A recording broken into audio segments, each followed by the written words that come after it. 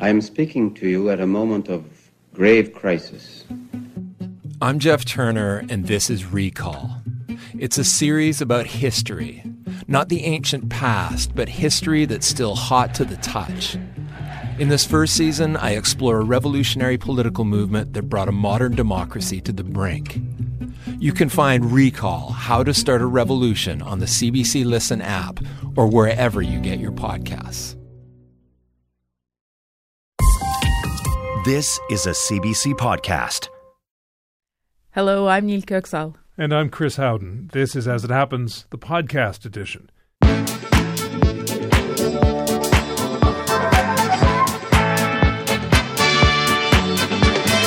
Tonight, Extensive intensive care. ER doctors in Quebec say extreme overcrowding in the province's hospitals is at a critical level. We'll speak with one doctor about what she says needs to change. abandoned shipping. As attacks continue in the Red Sea, a growing number of companies are avoiding it, including one whose ship was hit on Friday. But a representative says it's hoping a U.S.-led coalition will smooth out the sailing. Emotional outpouring after weeks of warnings and worry. A volcano erupted last night in Iceland. A woman living nearby tells us she felt compelled to see it for herself and says that experience left her full of awe, respect, and gratitude.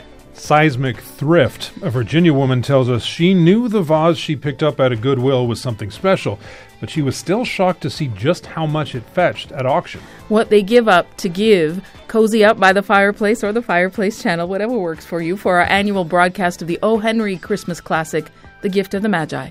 And, well, he got a stern Tolkien too. A writer publishes a book based on The Lord of the Rings and then tries to sue J.R.R. Tolkien's estate, claiming copyright infringement. But clearly, he was living in fantasy land. As it happens, the Tuesday edition, radio that pronounces that an epic fail.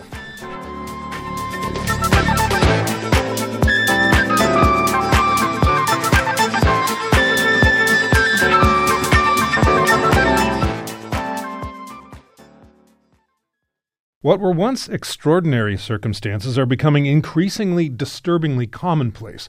Long wait times in emergency rooms, stretchers in hallways, and healthcare workers completely overwhelmed. Now doctors in Quebec say the problem has reached a critical point, with some hospitals reaching occupancy rates of 200% this week, according to Index Santé.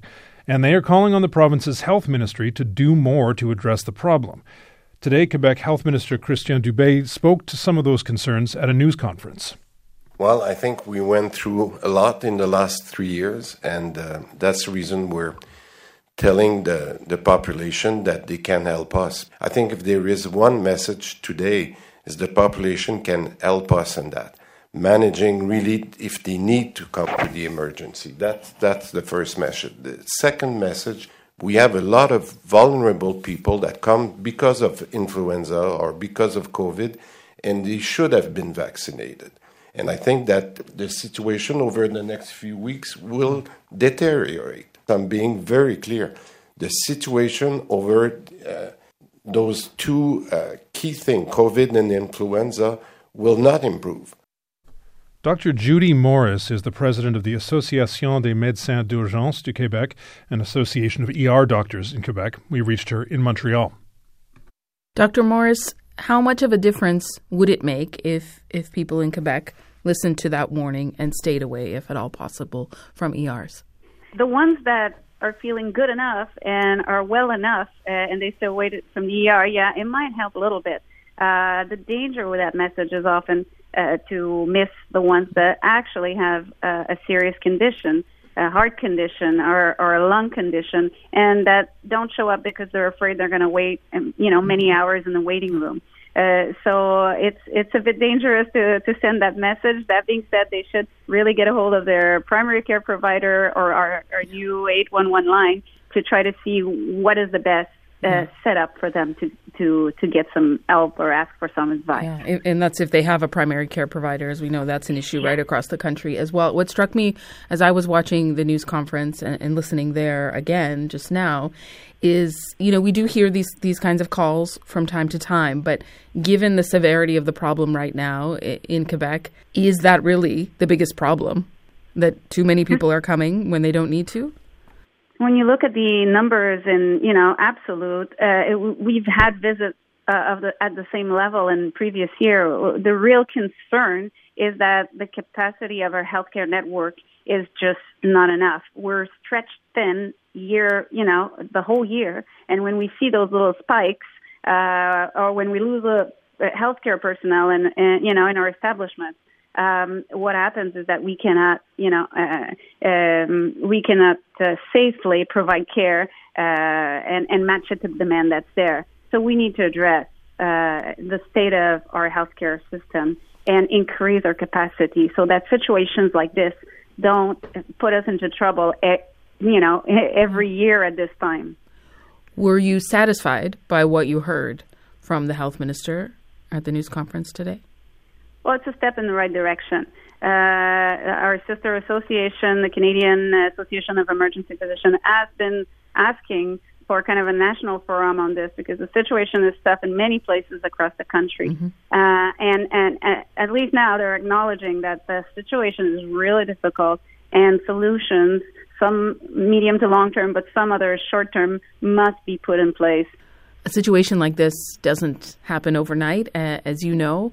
What brought things to this place? Well, it's been something we've been seeing year after year. But since in the past 2 years, we've lost, additional number of healthcare personnel that have left, that have retired, or that have, changed. Or the burnout after the pandemic, obviously. Yes, that too. So we see ourselves with a reduced workforce, and the reverse should happen. We should increase the workforce. We should increase the number of beds, or long-term care, hospital beds. So that has been, a tough blow. But, we were still struggling before. This is just, making things worse on the ground in the emergency room. Why do you think the kinds of things that you're asking for and that you're calling for and have called for quite some time, why do you think that hasn't happened yet? Well, for sure, the personnel issue is a tough one. Mm-hmm. It's something that needs work. We need to train more people. We need to make them want to come work in our hospitals and long-term care facilities. And that's going to be the real challenge. But beyond that, there are other solutions to spread a little bit the pressure across the healthcare network and not just disproportionately, on the shoulder of emergency room teams. Dr. Gilbert Boucher also spoke today at that news conference. We're going to play for you, Dr. Morris, and our listeners, a little bit of what he said specifically about ERs. I had some people text me this morning. They walked into the Emerge last night, and there was 12 stretcher patients all on monitor waiting, and they were alone in the emergency. I mean, that's almost a full shift. You're starting your shift, and during the night, you're going to get ambulances. There's going to be people in the waiting room, and it's just overwhelming. So you care for the sickest, but that's why we need not to be in the 200% range. 200% capacity, as we mentioned in the introduction as well. Does that situation, does that image, does that ring true to you as well? Definitely. It's those are numbers we haven't seen before. Mm-hmm. They keep on going up, and it's widespread. It's not just one or two hospitals that are struggling. It's across many regions in the province.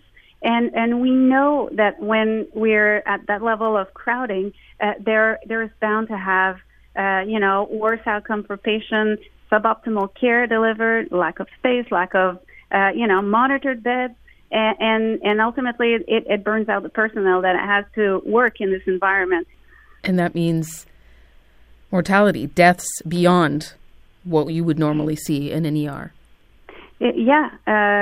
Studies have described that. Other, healthcare networks that have studied this have noticed this. We've unfortunately had events, not just in Quebec, across the country occurring, and we don't want that. And that's why my colleagues have kind of done a cry for help, writing directly to the health minister and saying, this is not acceptable. We need to address this. We need to address this now. In the meantime, it's dire.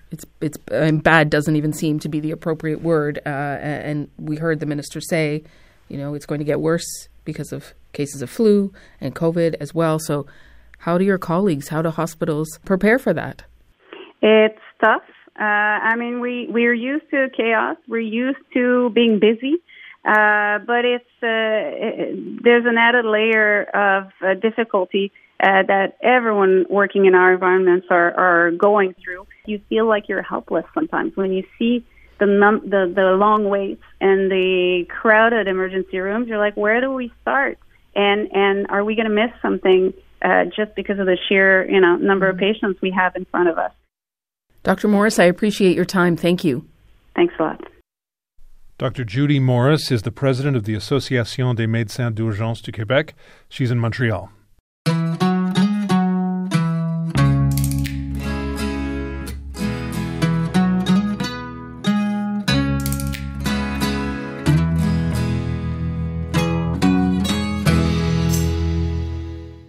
Icelanders have been waiting through weeks of tremors to see what nature had in store for them.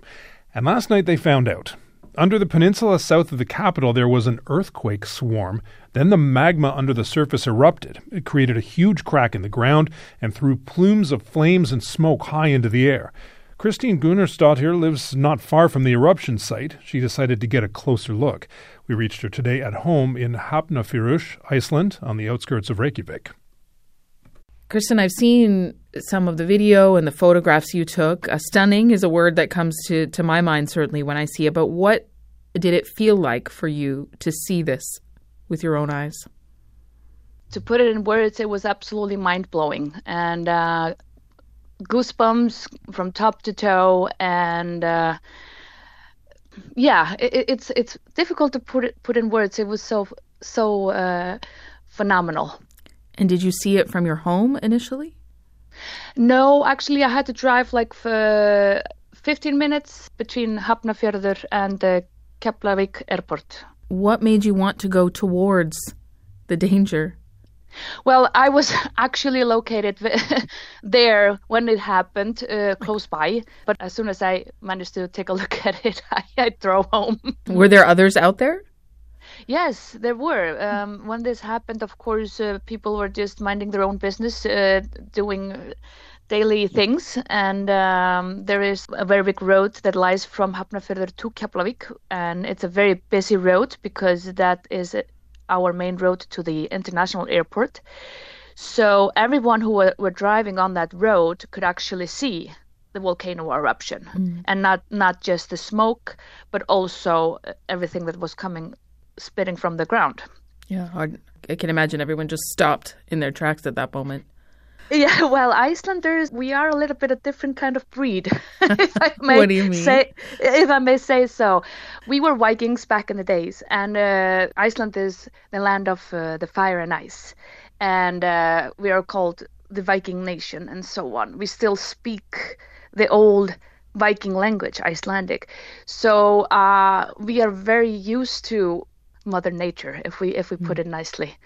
Of course, we are cautious, and yes, this is mind-blowing, but we start to think right away we don't want to cause any more danger to others, so we are very cautious and aware that this was coming, so we have been ready and preparing for it. Have you seen other eruptions before? I ask because I wonder how it compares this time. Yes, I actually have seen several. This one actually just affected me a little bit different than all the others because, yes, it's close to home and it's kind of like in our backyard, if we can phrase it that way. But the eruption 2010, Eyjafjallajökull, that of course was mind-blowing as well, but in a different way. And you had to hike for 5 hours to reach that eruption to see that and experience that. So it was more in a safe zone for a person that lives in a capital area. But of course, that area where the eruption happened affected the towns that were close by and the animals, and it was very, very tough. The ash really treated us badly. But this one, there is just something special about it, and it's difficult to describe how. And people will remember that 2010 eruption. It certainly made headlines because of the ash it spewed and how far that ash traveled. But I take your point about how much closer to home and in your backyard this seems. We had a conversation several weeks ago now with a woman who usually lives in Grindavik, which had to be completely evacuated, and she was in a house with family and all of the children packed into a very tiny space and worried about what might happen. We know that authorities are now saying the intensity is decreasing. There is no threat to people's lives. But what are you hearing from neighbors and maybe people who normally live in Grindavik about how they're feeling about all of this, because it is so close? So, first of all, the latest news just reported that we can have a so-called surprise eruption in Grindavik that could happen any moment. Hopefully it won't happen. But they are afraid that there will be a crater opening in Grindavik, and same with the Blue Lagoon. So we are not out of danger, even though everything is safe at the moment. It can change quickly. So my heart is completely with the people who have their homes and their lives in Grindavik. If I even try to put myself into their shoes, I would be absolutely terrified. Because losing your home and just sit around and have to just wait for it to happen, I cannot imagine how that can possibly be.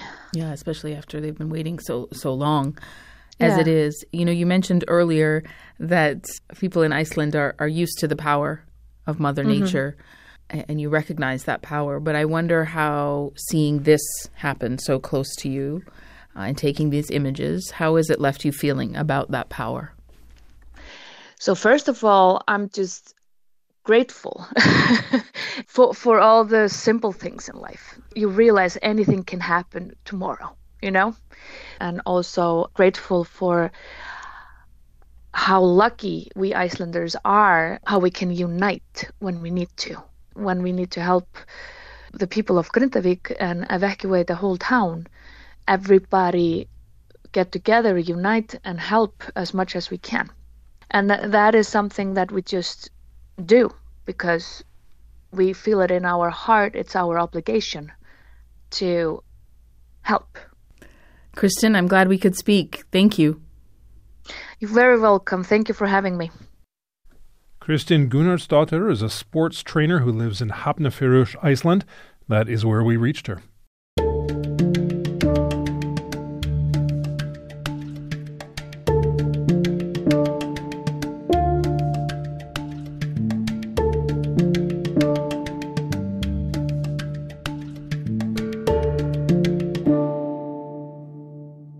A pair of gold Nikes a Portland homeless shelter found in its donation bin has sold for nearly 68,000 Canadian dollars. That is more than double what they were expected to go for, and that sum will go towards funding the shelter's work. You might have heard our interview about those sneakers last week. They were made for director Spike Lee ahead of the Oscars in 2019, and somehow they made their way to that donation bin. Now, meanwhile, on the other side of the U.S., another item has sold at auction for way more than it was expected to go for. This time, a vase that Jessica Vincent found at a Goodwill store in June in Hanover County, Virginia. She bought it for around $5, and it went for more than $140,000 Canadian. We reached Jessica Vincent in Brookneal, Virginia. You were watching, Jessica, the auction online. You knew it was going to make some money, but what was it like to see the number keep going up and up and up? It was unbelievable to see the number go up and up. I had tears in my eyes. I was so excited. It's just a life-changing amount of money. It was incredible. I have never felt so excited in my whole life, I don't think. You're an experienced thrifter, so you get little excitement when you find a find, I'm sure. This is on another level, it sounds like.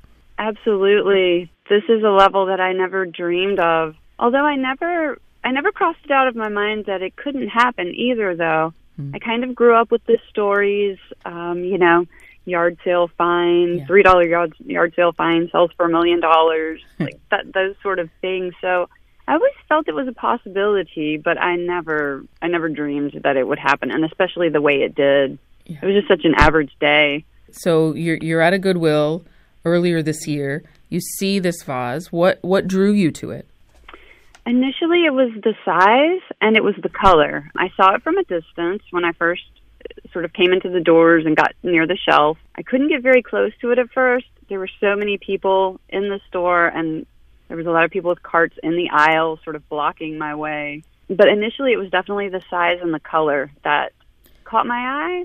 But at first, I didn't even know it was glass. I wasn't even sure what it was made of when I first saw it. It is glass. And what does it look like? I mean, I've seen it, but for our listeners, describe what you saw.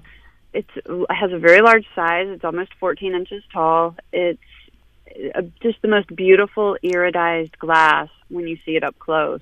It had just such a pretty iridescence, and the brush strokes around the bottle in the amethyst and in the teal, it was just so beautiful. I knew it was not painted. I knew it was glass when I had it in my hand and had it up close. It was just such quality. Like, I could feel it. It was heavy. I knew it was blown. The bottom was polished and finished very nicely. Mm-hmm. It didn't have like the crude sort of mark on the bottom. It was finished beautifully. And so you knew it was special, but did you think it was this special? No, not at all. I knew Murano was pretty good, so I figured Murano because glass I from could Italy. decipher Murano glass, yes.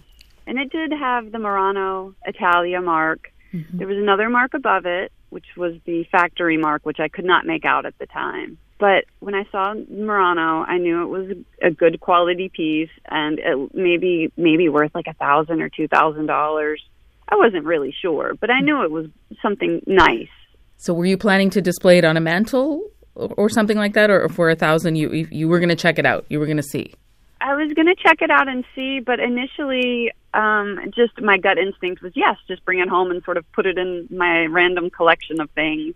I'm a very eclectic collector. Mm-hmm. I'm a maximalist. I love things and beautiful objects. So, yes, I was just going to bring it home and find a spot in my bookshelf for it. And so what made you want to research it a little bit more, jump online and ask the community? Yeah, well, I love to know what I have. So I love to look at marks. If something is marked, I think that's great because it kind of gives me a leg up on doing my research. I knew since it was marked, somebody must be familiar with it, even though I was not. So I got on an art glass identification group that I'm a member of on Facebook. They were like, oh, send that to the Murano group. I think they would be interested in that. So I said, okay, I'll join the Murano group because I was not a member. I posted pictures and my little explanation of, what it was. People knew that it was Vanini pretty much right away. They're like, oh, that's a Vanini mark. Vanini being the maker, the factory that made it, even though it is a Carlo Scarpa design. Nobody at first knew that it was a Carlo Scarpa, but then I had one person chime in and they were like, I have loved Carlo Scarpa, and that is definitely a penna latte. I was just like, oh my goodness. So when you hear that, though, and then get estimates, which were much lower than what it ended up going for, does it go from excitement to total fear that something is going to happen to it? It really is a lot of responsibility. I think when you find out something you own is so valuable, it kind of makes you go through all the scenarios in your head, like what if? So I was very careful with it, and I just sort of bubble wrapped it. I wrapped it up in I think I had a tablecloth around it, and I put it into a box, and I just sort of left it for safekeeping. Because, it did make me a little bit nervous when I found out, what the value could be. Even at $30,000 to $50,000, that is a whole lot of money to me. So. And how will that money help you and your family now?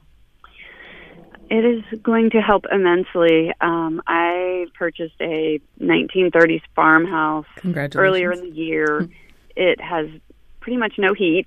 I'm working on 2 space heaters right now. My dream is to get HVAC, like heating and cooling, and a dishwasher. A dishwasher is really on my list of things to do, even though it's not a huge, deal to most people. It's a really big deal to me because I've been wanting one for a long time. So. Yeah, no, these sound like very, very sound and smart decisions. And given that Carlo Scarpa was an architect and an artisan, back in the 40s, maybe he would appreciate your commitment to your new home, your new structure. Sure. Yeah, I hope so. Does this change your approach to thrifting now, or just prove that you've been doing it right all this time? I think it's a little bit of validation for me. It's like, yes, this can happen, and it happens just when you don't even expect it. It's not that for me, it's not that I was going out seeking, I'm going to find something really valuable. I just went with what I loved, and I picked up what I loved, and it just really worked out in my favor in such a beautiful way. Well, Jessica, I appreciate your time. Thank you. Thank you so much. It was a pleasure talking with you. That was superstar thrifter Jessica Vincent in Brookneal, Virginia.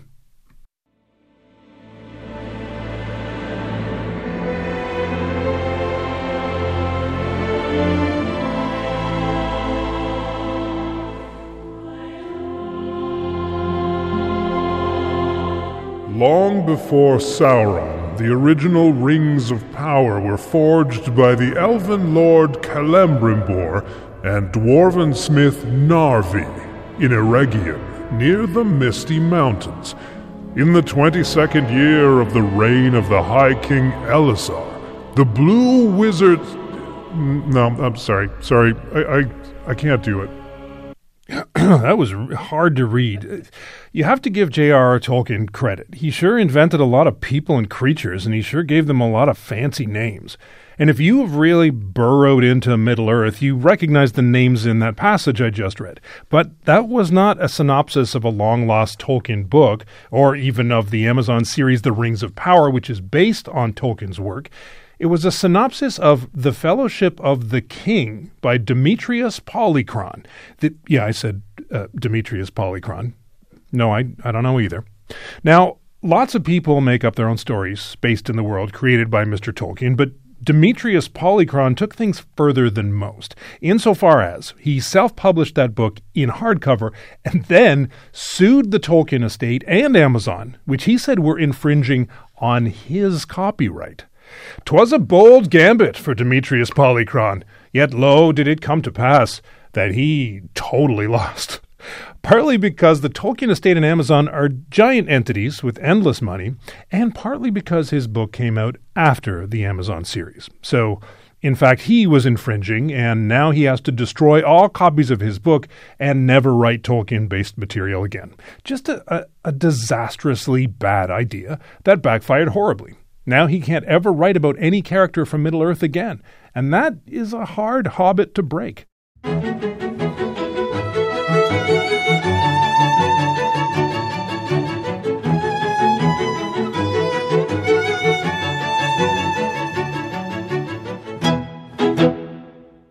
In the face of increased attacks, a growing number of shipping companies are reconsidering traveling through the Red Sea.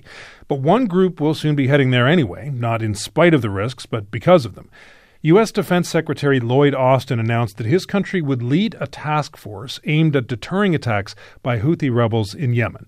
The initiative has been dubbed Operation Prosperity Guardian and involves several countries, including Canada, which will deploy 2 planners and 1 intelligence analyst next week. The announcement comes as at least a dozen shipping companies have paused operations in the Red Sea. Among them is Hapag-Lloyd, whose ship was attacked last Friday. Niels Haupt is with the company. We reached him in Hamburg, Germany.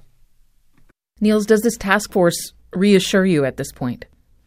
Yes, it gives us comfort. Each and every support is appreciated at the moment because for the time being, we would not go through the Red Sea and through the Suez Canal because it doesn't feel safe and secure, because if we go through it, we need to be safe for our crews, for the vessels, and for the containers we are carrying. You are rerouting ships until safety in the region can be guaranteed for your vessels. You and other shipping companies have been calling for a task force like this, but is it enough to get you to reverse that decision at this stage? That is very difficult to say. For the moment, we decided for all vessels until the end of the year to reroute them via the Cape of Good Hope. That means a longer travel time for sure for all of our ships. But we feel that this is a safer procedure for our seafarers and also for us as a company. How much longer? Well, that depends on the destination of the vessel. So if you look at the Eastern Mediterranean, normally it is 13 days from the Eastern Med to Singapore. With avoiding the canal, it is 31 days. So this is basically 3 weeks more. If we look at the east coast of the US, we would normally travel 25 days via the canal. Without the canal and taking the Cape of Good Hope, it will be 31 days. And going to North Europe would be like roughly 2 weeks more than going through the Suez Canal. So that's summing up to a lot of additional travel days. And what about the cost of that additional travel? Well, I mean, if you just take the fuel cost, and if you think about the East Med, as I just said, so 3 weeks longer, this will mean an additional fuel cost of, roughly, if we take all 25 ships for the 2 weeks until the new year, this will be a two-digit million amount for Hapag-Lloyd just for additional fuel costs. Not talking about provision, not talking about charter cost, not talking about additional terminal or port cost or whatever.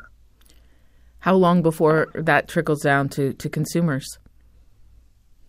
So this is not a decision of a shipping line. This is a decision of our key multinational customers, whether they will hand over the additional cost to the consumers. We would expect that rates are going up as I've just explained. The travel time will increase significantly, and of course, this has to be given to our customers, right? And what kinds of things are on board your vessels? Well, basically, this is all the normal stuff you would expect coming from the Far East. This is electronics, this is mobile phones, this is sports equipment, this is shoes, this is textiles, this is machinery or machinery parts, spare parts, plastics, household goods, furniture. So that would be in our containers to the US or to Europe or the Med. How would you rate the significance of what is happening there right now in terms of shipping? Certainly you went through a lot, as other companies did during the pandemic. Yeah, I mean, if you compare it to the pandemic, that was a global issue. It was a global supply chain disruption. What we are seeing now is a disruption, but which is only affecting a few trades worldwide. I wouldn't compare it with COVID. I would also say that it is firm that shelves will not be empty. I would also say we will see some congestion probably in some ports in Europe or in the eastern part of the US, but it will not be as bad as we have experienced it like 2 or 3 years ago. Let's go back to Friday for a moment when one of your ships were attacked, because you sound very calm about it in terms of the impact overall. But on Friday, when that news comes in, what did you think? What did you find out? So, of course, when we learned about this, it was shocking. It was shocking for us as a company, and it was shocking for sure for the seafarers on board. Lucky us, nobody was harmed, but of course, some of our containers were destroyed. Some containers fell into the ocean. The ship could continue its journey to Singapore. But that was clear for us that with this experience, we would not dare to bring any more ships into the Red Sea passing the Suez Canal. So, and we will only do this if it is absolutely clear and safe for our ships and for our seafarers to go through the Red Sea and the canal in the future. As we mentioned, you and other companies were pushing for this task force. So as more details of what that group will be doing come out, what specific things are you watching for? What will you need to see and hear that would make you and your colleagues ready to make the decision that it's safe to go back to the Red Sea routes that you were using before? I mean, at first, I would like to say that we very much appreciate this international coalition, which hopefully will help to make the passage through the canal and the Red Sea safe again. We would like to look at it, and as soon as we are totally convinced that passing the Red Sea and the canal is safe, we would like to continue to the old processes. But that might take some time, and for the time being, it is very difficult to say when this will be. But we are very hopeful and very optimistic that with the new international coalition coming up, problems might be solved in due time. Niels, I appreciate your time. Thank you very much. Niels Haupt heads corporate communications for the shipping company Hapag-Lloyd. We reached him in Hamburg, Germany.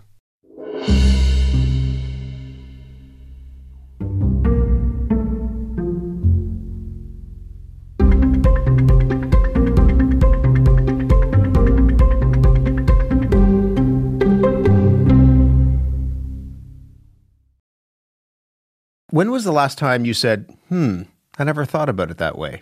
The Current aims to give you that moment every single day. Hello, I'm Matt Galloway, and our award-winning team brings you stories and conversations to expand your worldview.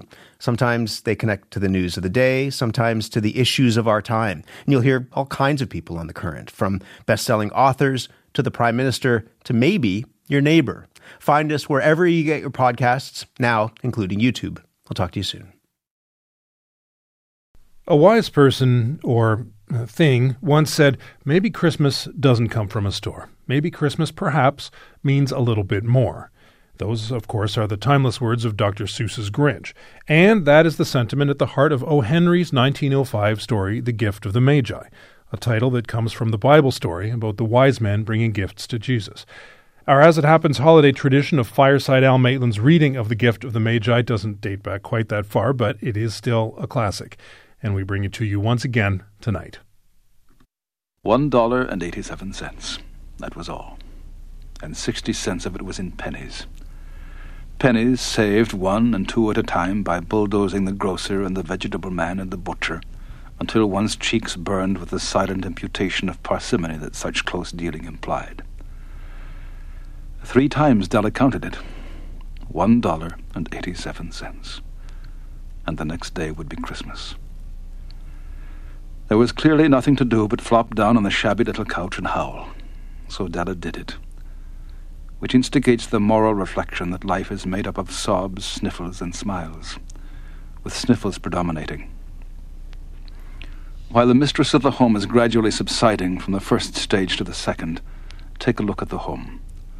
A furnished flat at $8 per week. It did not exactly beggar description, but it certainly had that word on the lookout for the mendicancy squad.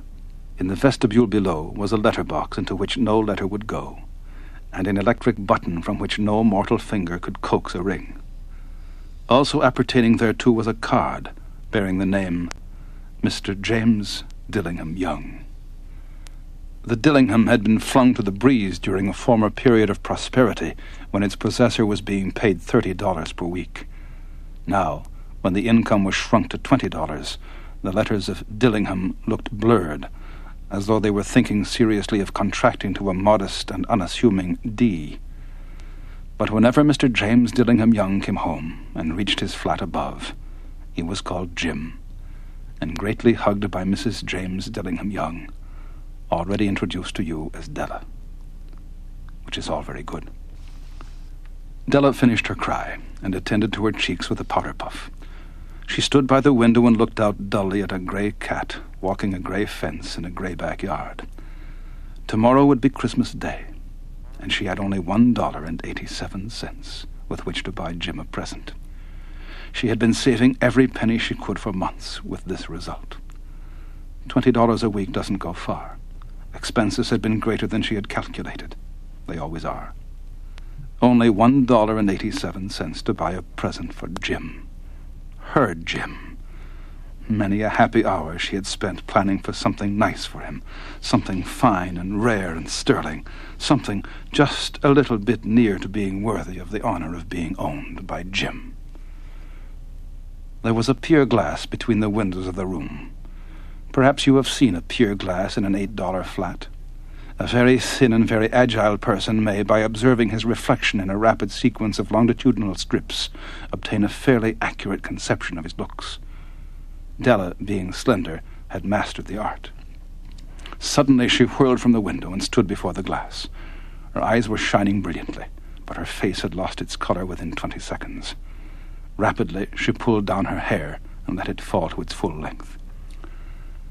Now there were 2 possessions of the James Dillingham Youngs in which they both took a mighty pride. One was Jim's gold watch that had been his father's and his grandfather's. The other was Della's hair. Had the Queen of Sheba lived in the flat across the air shaft, Della would have let her hair hang out the window some day to dry, just to depreciate Her Majesty's jewels and gifts. Had King Solomon been the janitor, with all his treasures piled up in the basement, Jim would have pulled out his watch every time he passed, just to see him pluck at his beard from envy. So now, Della's beautiful hair fell about her, rippling and shining like a cascade of brown waters. She did it up again nervously and quickly, Once she faltered for a minute and stood still while a tear or two splashed on the worn red carpet. On went her old brown jacket. On went her old brown hat. With a whirl of skirts and with the brilliant sparkle still in her eyes, she fluttered out the door and down the stairs to the street. Where she stopped, the sign read, Madame Sofronie, hair goods of all kinds. One flight up Della ran and collected herself, panting. Madame, large, too white, chilly, hardly looked the Sofronie. Will you buy my hair? Asked Della. I buy hair, said Madame. Take your hat off, and let's have a sight of the looks of it. Down rippled the brown cascade. $20, said Madame, lifting the mass with a practised hand. Give it to me quick, said Della. Oh, and the next 2 hours tripped by on rosy wings. Forget the hashed metaphor. She was ransacking the stores for Jim's present. She found it at last. It surely had been made for Jim and no one else. There was no other like it in any of the stores, and she had turned all of them inside out. It was a platinum watch chain, simple and chaste in design, properly proclaiming its value by substance alone, and not by meretricious ornamentation, as all good things should do. It was even worthy of the watch. As soon as she saw it, she knew that it must be Jim's. It was like him, quietness and value. The description applied to both. $21 they took from her for it, and she hurried home with the 87 cents. With that chain on his watch, Jim might be properly anxious about the time in any company. Grand as the watch was, he sometimes looked at it on the sly on account of the old leather strap that he used in place of a chain. When Della reached home, her intoxication gave way a little to prudence and reason. So she got out her curling irons and lighted the gas and went to work repairing the ravages made by generosity added to love, which is always a tremendous task, dear friends, a mammoth task. Within 40 minutes, her head was covered with tiny, close-lying curls that made her look wonderfully like a truant schoolboy. She looked at her reflection in the mirror long, carefully, and critically. If Jim doesn't kill me, she said to herself, before he takes a second look at me, he'll say I look like a Coney Island chorus girl. But what could I do? Oh, what could I do with $1.87? At 7 o'clock, the coffee was made, and the frying pan was on the back of the stove, hot and ready to cook the chops. Jim was never late. Della doubled the watch chain in her hand and sat on the corner of the table near the door that he always entered. Then she heard his step on the stair way down on the first flight, and she turned white for just a moment. She had a habit of saying little silent prayers about the simplest everyday things, and now she whispered, Please, God, make him think I'm still pretty. The door opened, and Jim stepped in and closed it. He looked thin and very serious. Poor fellow, he was only 22, and to be burdened with a family. He needed a new overcoat, and he was without gloves. Jim stepped inside the door, as immovable as a setter at the scent of quail. His eyes were fixed upon Della, and there was an expression in them that she could not read, and it terrified her. It was not anger, nor surprise, nor disapproval, nor horror, nor any of the sentiments that she had been prepared for. He simply stared at her fixedly with that peculiar expression on his face. Della wriggled off the table and went for him. Jim, darling, she cried, don't look at me that way. I had my hair cut off and sold it because I couldn't have lived through Christmas without giving you a present. It'll grow out again. You won't mind, will you? I just had to do it. My hair grows awfully fast. Say Merry Christmas, Jim, and let's be happy.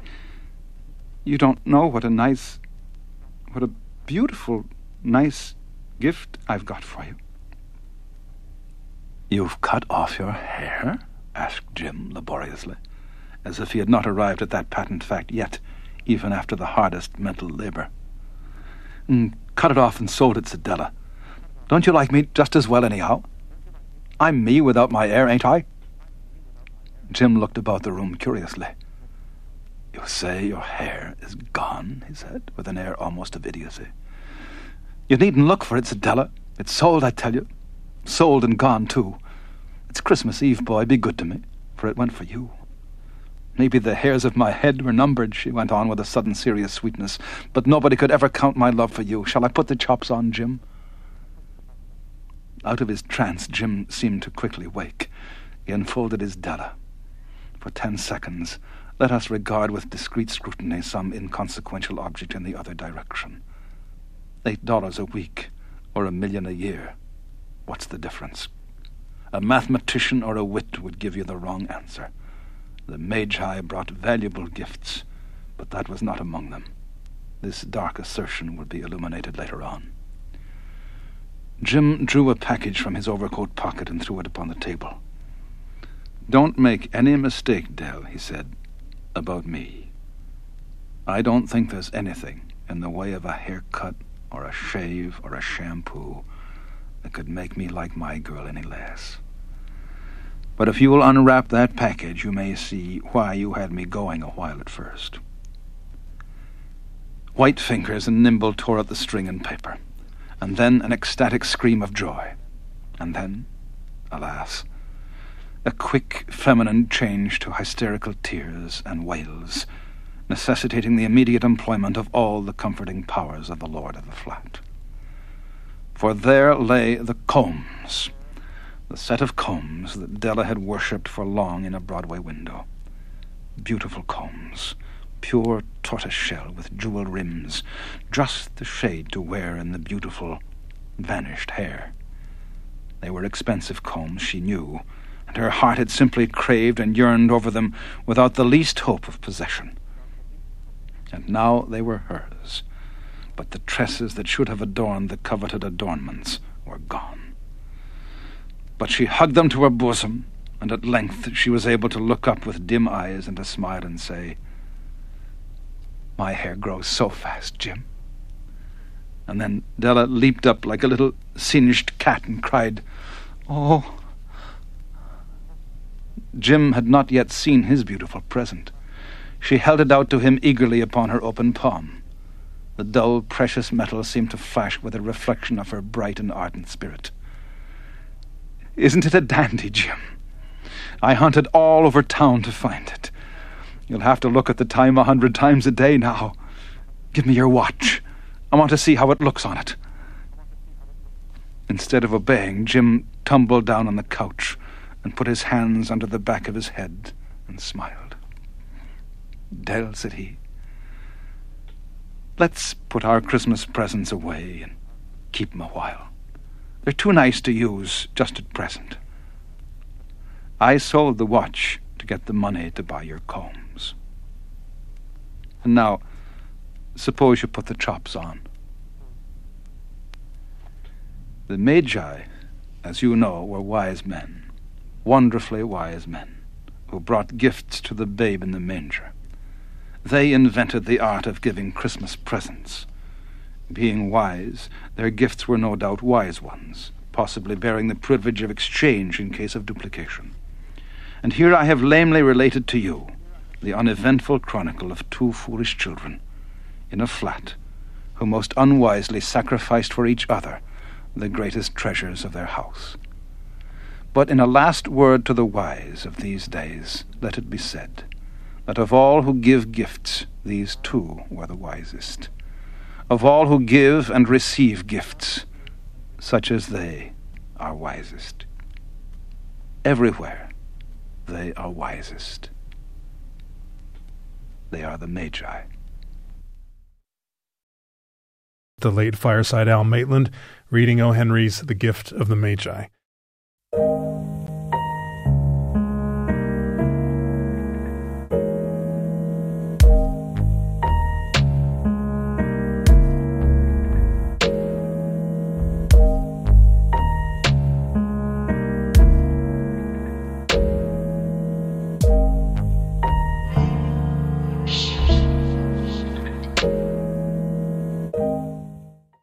The competition at the Luxor Hotel on the Las Vegas Strip was fierce, and it all came down to this moment.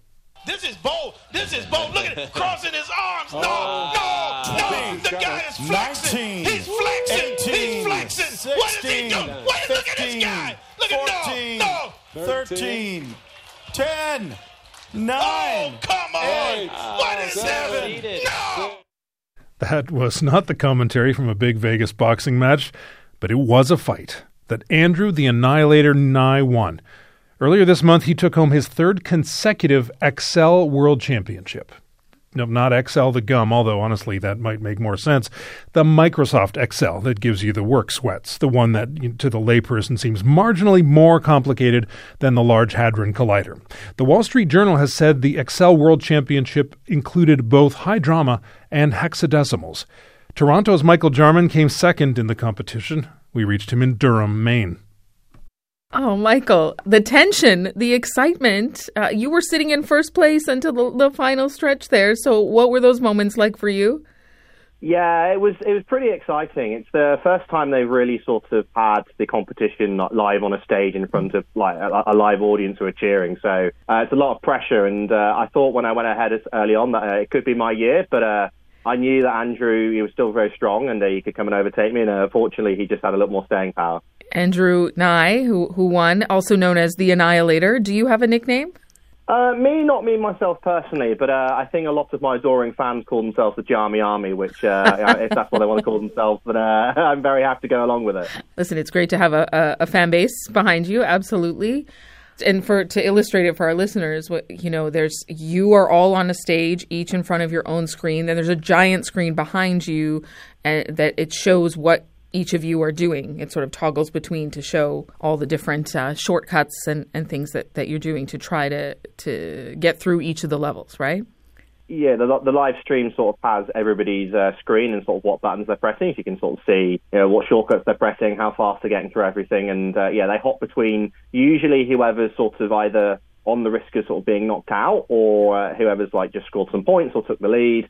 And they sort of look at what they're doing and sort of try and explain what's going on. I did feel a little bit of heartbreak, even just in the short time I was watching. Jakob or Jake, I believe they also said when he was, they just come and tap you on the shoulder and you're done. Yeah. You sit there and you do look back at the scoreboard and try and figure out where you are, but you because the scoreboard's behind you, not always looking. You do live in constant fear of Stephen coming behind you to tap you on the shoulder and say, "Oh yeah, you're out." Most people, and I'm sure you've heard this before, they want to slam their laptop shut down Excel when they leave work and never see it again. But, they'll have to confront it again on a Monday morning. Do you not have enough of it in your professional life that you said, I've got to use this for fun too? Yeah, well, I think there's a couple of things there. First, I think it's a very different side of Excel. It's not sort of having to do something in a corporate environment. It's sort of more puzzle solving and sort of doing that for fun. And, many people like doing puzzles, whether that's crosswords, Sudokus, whatever, in their spare time. So it's just a different version of that. And also, I don't really get... I got to use a lot of Excel many years ago when I was a bit younger, but nowadays, as you move at the corporate ladder, you don't get much of the Excel work to do yourself anymore. So it's nice to open things back up and get to open a spreadsheet once in a while. Is this all a strategy by Microsoft to try to make their product sexy, fun? I mean, they are certainly sponsors of the competition, and I think it does show a different side to Excel, and the amount of response we've had over the years we've been doing this from the media of people. So I think it's usually a bit bemused that this is a thing, but coming to see it as more and more an actual exciting thing that you can watch. I think there certainly is a benefit to them. Whether or not that's their sort of game plan overall, I can't possibly know, unfortunately. How did you get into it? So before they ran this competition, they used to meet in a competition called Model Off, which was more finance-based and less sort of to do with just using Excel to sort of solve games, which is what the current competition is. And when I started work, my sort of boss of my first ever project was a woman called Hilary Smart, who just won the World Championships of Model Off, which I thought was pretty cool. So I entered it in 2017 and came third, then won it in 2018. And then, with this competition replacing the last one, it just sort of seemed like a natural continuation. And yeah, I just think it's amazing they managed to get it televised on ESPN and in all the papers, and people are talking about it. So we talked about the different levels, and there's talk in the commentary about the cases. So you're all given these cases in each level to solve. Can you describe what those cases are? What do you have to solve? Yeah, so for the Excel Championship, they try and make it a little like, it's not to do with finance at all, and it's more sort of gamified almost. So in the past, we've had, board games like Monopoly or chess. There's been countings for like scoring for darts or cricket. And then the semi-finals, they had like a couple of games to do with sort of, scoring various games and, moving through a maze. And then the final was a case based on like an online game called EVE Online, which I think is sort of like a spaceship sort of style multiplayer game. But a lot of people call it Spreadsheets in Space, and apparently it's the first ever video game to be given an official Excel add-in. So it was sort of based on mining asteroids and buying spaceships and whatnot, based on prices of things. What do you think will give you the edge next year? Oh, it's a good question. A lot of people sort of continuing to improve and thinking of sort of new and exciting ways to deal with these problems. Once you've sort of done a few of these problems, like they do sort of come into natural categories of like, is there a map which you have to like extract data from? Is it sort of a dice game that you need to sort of extract dice rolls from and do something with? And there's certainly like a method that continues to evolve and like how people tend to deal with these problems. So, I think just sort of keep practicing. And, I've come second to Andrew 2 of the last 3 years, and I lost in the semis the other year. So I think, surely next year will be my next year. It will be my year. Will you keep going until you win? I think I'll keep going for the near future anyway. It is a lot of fun, but I really do want to get one more win under my belt. You do win like a lovely sort of novelty championship belt like the WWE, which I think would look nice on my wall. Yes. I think it would look nice on my wall. My girlfriend disagrees, funnily enough, but I think it would be a lovely wall decoration. So I do really want to win at least one more before I sort of hang up my keyboard. Michael, I'm glad we could speak. Thank you. Thank you very much for having me on. Really appreciate it. Had a great time. Take care. Thanks. Bye. That was Excel competitor Michael Jarman in Durham, Maine.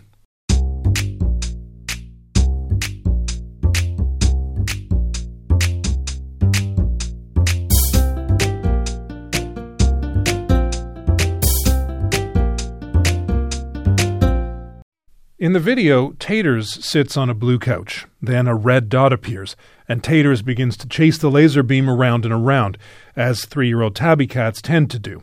It's a classic cat video, one of millions out there that's been shared far and wide, but this one has been shared much farther than others. It came to Earth from deep space, 31 million kilometers away. Mira Srinivasan is the operations lead for NASA's Deep Space Optical Communications experiment. We reached her in Pasadena. Mira, does Taters have any idea of the kind of stir he's caused? I'm not sure. Taters was there virtually via the WebEx, but I'm not sure. Probably it's best that he not know. Probably. Just running around on the couches as Taters does. Whose cat is this? So it's the cat belonging to one of the JPL employees who works in the JPL Design Lab, which is the organization that put together the video. And how did that video and that idea come together? Well, I think it was, cat videos are certainly a thing on the internet. Cats like lasers. People like playing with cats with lasers. And so there was just that kind of synergy there. I thought it was a very clever kind of idea. So many points of contact. To be clear, Taters is here on Earth and has remained here on Earth, but the video was taken to space. Am I right? That's right. Taters is completely safe. That's good to know. Though maybe Taters would have liked to go to space. We'll see if that opportunity comes up. But at this stage, so the video's up there. Then what did you do with it? So we have our technology demonstration where we have our instrument that's flying on the Psyche spacecraft. We have weekly passes, and on this particular pass, by pass I mean it's the actual kind of a link opportunity. So that particular one on December 11th, we powered up our flight terminal on the Psyche spacecraft.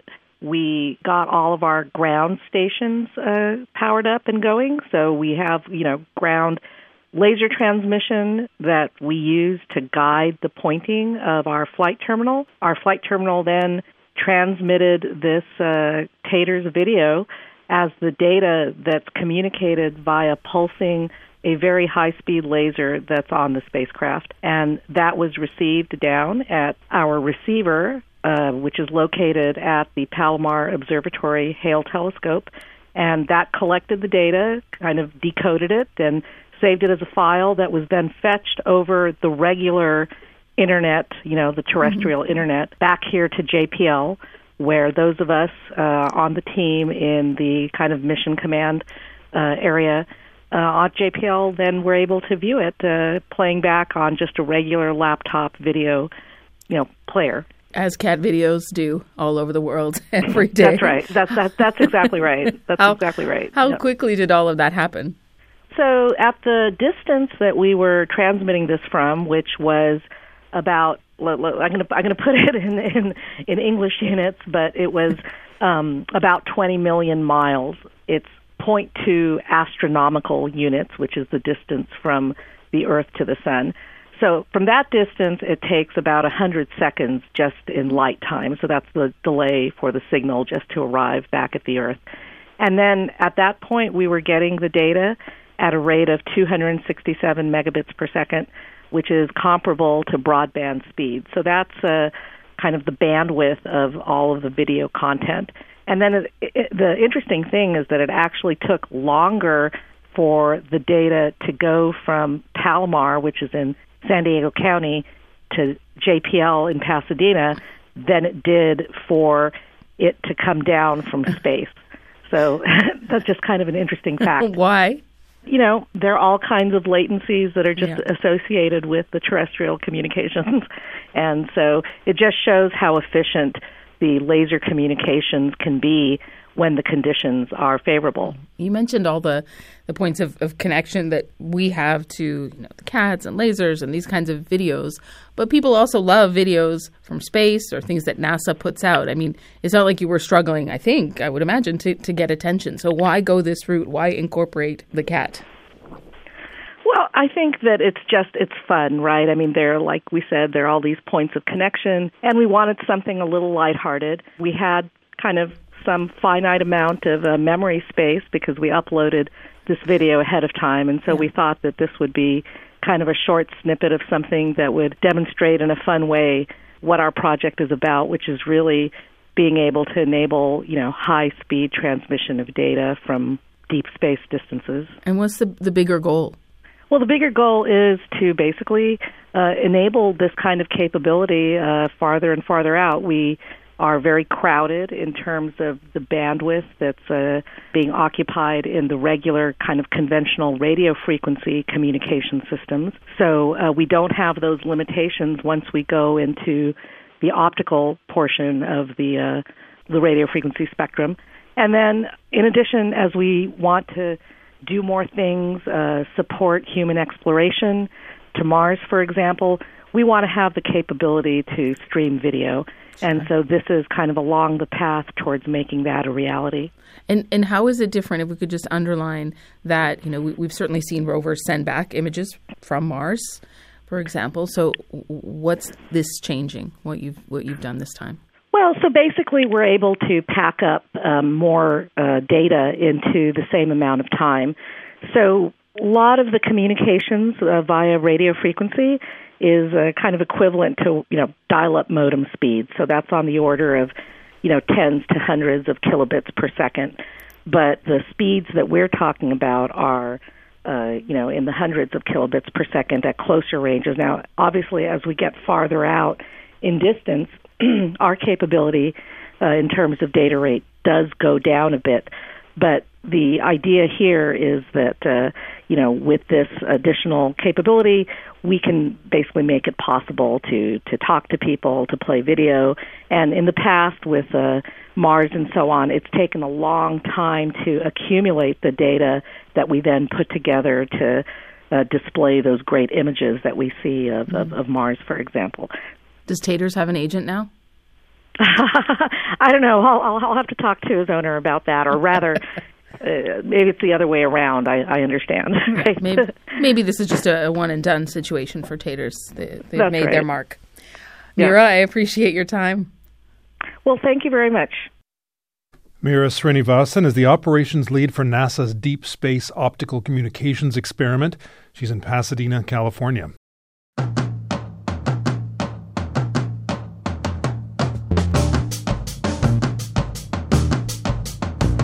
You've been listening to the As It Happens podcast. Our show can be heard Monday to Friday on CBC Radio 1, following the world at 6. You can also listen to the show online at cbc.ca/AIH or on the CBC Listen app or wherever you get your podcasts. Thanks for listening. I'm Neil Kirksall. And I'm Chris Howden.